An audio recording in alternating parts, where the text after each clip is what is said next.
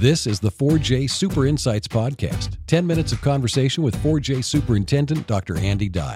And in this episode, KRVM broadcast student and award-winning podcaster Avery with the questions. Hello, everyone. Welcome back to our podcast. And my name is Avery. I am a senior this year, and I've been at 4J for the past 6 years, and I'm here today with Dr. Dey. Hello, I'm Andy Dey, Superintendent at Eugene School District 4J. And today we're going to hop into talking about the new schedule change for this year at 4J. I know it's been kind of a pretty, at least from my perspective as a student, I know a lot of students are very uneasy towards the new schedule change. Could you tell us more about what brought about the schedule change? Sure. I believe that the district went to a 3x5 schedule about 13 or 14 years ago. My math might not be correct. I've been here. This is my 9th year, and it was in place before me. I heard a lot from some parents and students and quite a bit more from teachers about how that decision was made and the runway leading into that decision and its implementation being way too short with not enough training, not enough conversation. With any schedule, there are things about it that people don't like and things about that schedule that people can tolerate and things that people love. But I had heard every year that I had been in the district to some degree, every single year, that we needed to move away from the 3x5. And I think people who were in positions with the authority to make those decisions just had other priorities or things that got in the way of being able to implement that. There were some attempts, but it just didn't happen. And coming out of the pandemic where everything was absolutely different. Yes, we had a 3x5 schedule, but we really didn't in our bedrooms, living rooms, front yards, backyards. It seemed as though the time was right to face the difficult aspects of the decision head on and make a change if we were going to make it. Right. So what grade levels will have a new schedule this coming year? 6 through 12, more to a greater degree different in high schools, 9 through 12. The middle schools are moving from a trimester to a semester schedule, and over the course of this next year, they're going to be engaging in conversation to refine what the middle school experience is going to be like, and then pick the schedule that most supports that experience. You know, high schools have a different set of conditions that have to be met for students, and that credits have to be earned, classes have to be passed, grades have to be issued. And so we decided that we would get to the nitty-gritty on the high school schedule and then return back to the middle school conversation about what we want middle schools to be in terms of the experience for students. Prior to that, we had elementary on a semester schedule and then middle and high schools on a trimester schedule. So there were days when our little kiddos were in school and the biggers weren't, and vice versa. So that doesn't seem to really make a lot of sense as a system. Right. I remember that. I used to go and volunteer and help out in my sister's classrooms on those days that I was off. Yep. Yeah. So what advantages does the new schedule provide to students and staff in the district? Yeah, nothing is so thin that it doesn't have two sides, right? So for every advantage, one could argue there's a disadvantage. Some of the biggest things are that on a daily basis, students will have fewer transitions and fewer classes, with longer periods of time in those classes for teachers to provide some information, students to work together on learning new things, not doing so exclusively by themselves after school. Bigger chunks of time for projects like in CTE classes, culinary classes, science labs.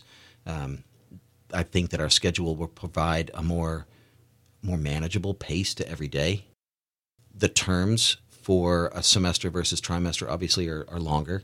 The midterm is quite a bit longer, 9 weeks, so that people don't hit the panic button as quickly as they do in a trimester schedule.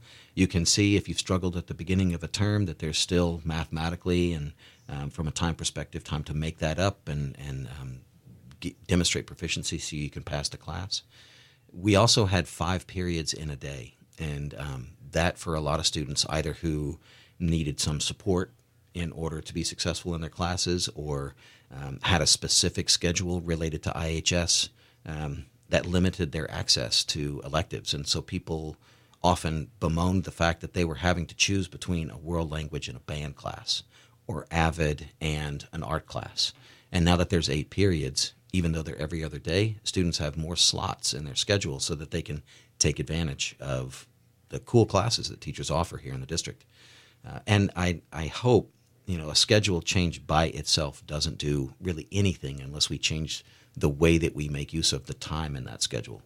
And so there'll be a lot of conversations about how teachers can provide opportunities for students to begin to do the practice in class so that teachers can do what they do best, and that's use the relationship that they have with kids to help them understand things that are difficult rather than just assigning more homework. That's probably the thing that I've heard folks be most concerned about is now I've got 8 classes and I'm going to have tons of homework at night. That's not necessarily a default response to this new schedule. We should be able to use that time so that students can complete the work that we need to do to be good at what we're trying to learn while we're here at school, so that after school can be for so many other things that are important for a developing, growing young person. Right. And then, so I know you said that that the original trimester system was a 3x5 schedule. And could you go more into what the new schedule exactly will look like? Sure. And how it'll differ from the previous one? Yeah, there are schools here high schools here in our district that have had a similar schedule in the past. A student will come in, start time still right at 8:30, 4 periods in a day, 4 90-minute periods with breaks in between those and a slightly longer lunch on Monday, Tuesday, Thursday, and Friday of a 5-day week.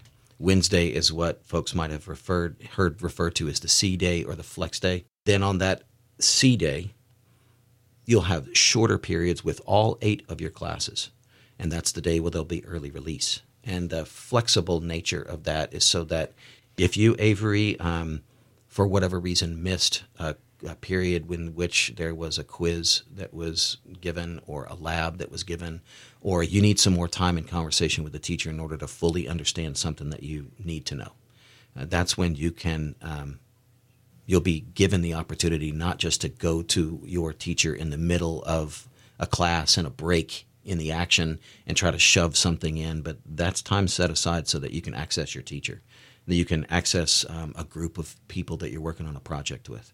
That's a time in which students might be able to take advantage of affinity group meetings. Clubs can meet. And that's also a time in which teachers are going to be afforded some time when students are released so that we can talk about our students learning the things that we're trying to teach. And if not, how can we do a better job of presenting that information so that when you come back on Thursday, Friday, we can make sure that you learn it. And then is the Thursday, Friday schedule, is it similar or the same to the Monday, Tuesday schedule? Exactly the same. Perfect. Okay. We had a bunch of different options that we looked at. I know it was frustrating for people who were thinking, this doesn't make sense. There's 3-4 different schedules out there. And that's true. What we decided early on was that we were going to look for as many competing alternatives to a schedule as possible and really vet each of those to see which of these schedules is going to create the set of conditions that we know are best for students. There was an example of different class periods on Monday and Tuesday and Wednesday, with Thursday and Friday being the same, and that just didn't seem to make sense. So Monday, Tuesday, Thursday, Friday are structured exactly the same, and then anytime we have a 5-day week, we have that early release day, that flex day, and that's when you're going to have the opportunity to see all of your classes in a given day. And then I know, so a big thing I've heard, at least from students, is that a lot of students are very, I wouldn't say upset, but more confused about changing the early release from a Friday to a Wednesday. Because I know whenever it was an early release on Friday, at least for a student, it felt sort of like an entry to the weekend, kind of an extended weekend. What are the benefits from? I mean, you already said about the flex schedule and stuff like that. Sure. But what is like the benefits of switching the early release from a Friday to a Wednesday? That's a great question too, and the answer I think might be a little bit counterintuitive.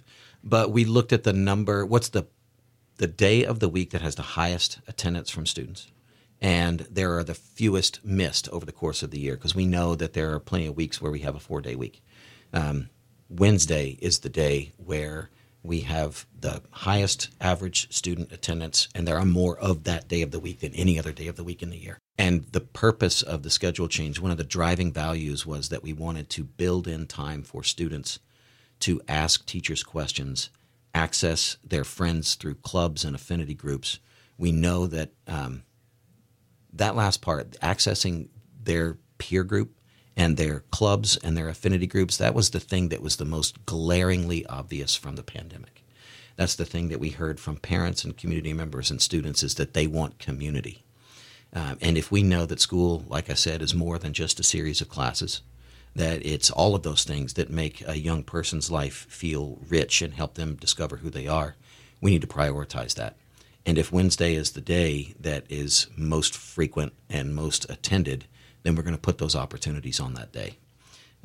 That also gives teachers, when they do have those conversations about how do I better teach this group of students that needs more support, they can turn around and do it the next day, not wait for the weekend and then try to go back to that point in time, which is often, you can't go back in time. Is there any last remarks that you have to talk about? Yeah, I'm sure that maybe some people have a clearer picture about the calendar or the schedule from the conversation, but it's still pretty abstract. And so we'll be putting out a lot of information over the course of the summer for students and for parents so that there's, in black and white and some other colors, a graphic representation of what you can expect in terms of how your day is going to flow when we come back to school in the fall.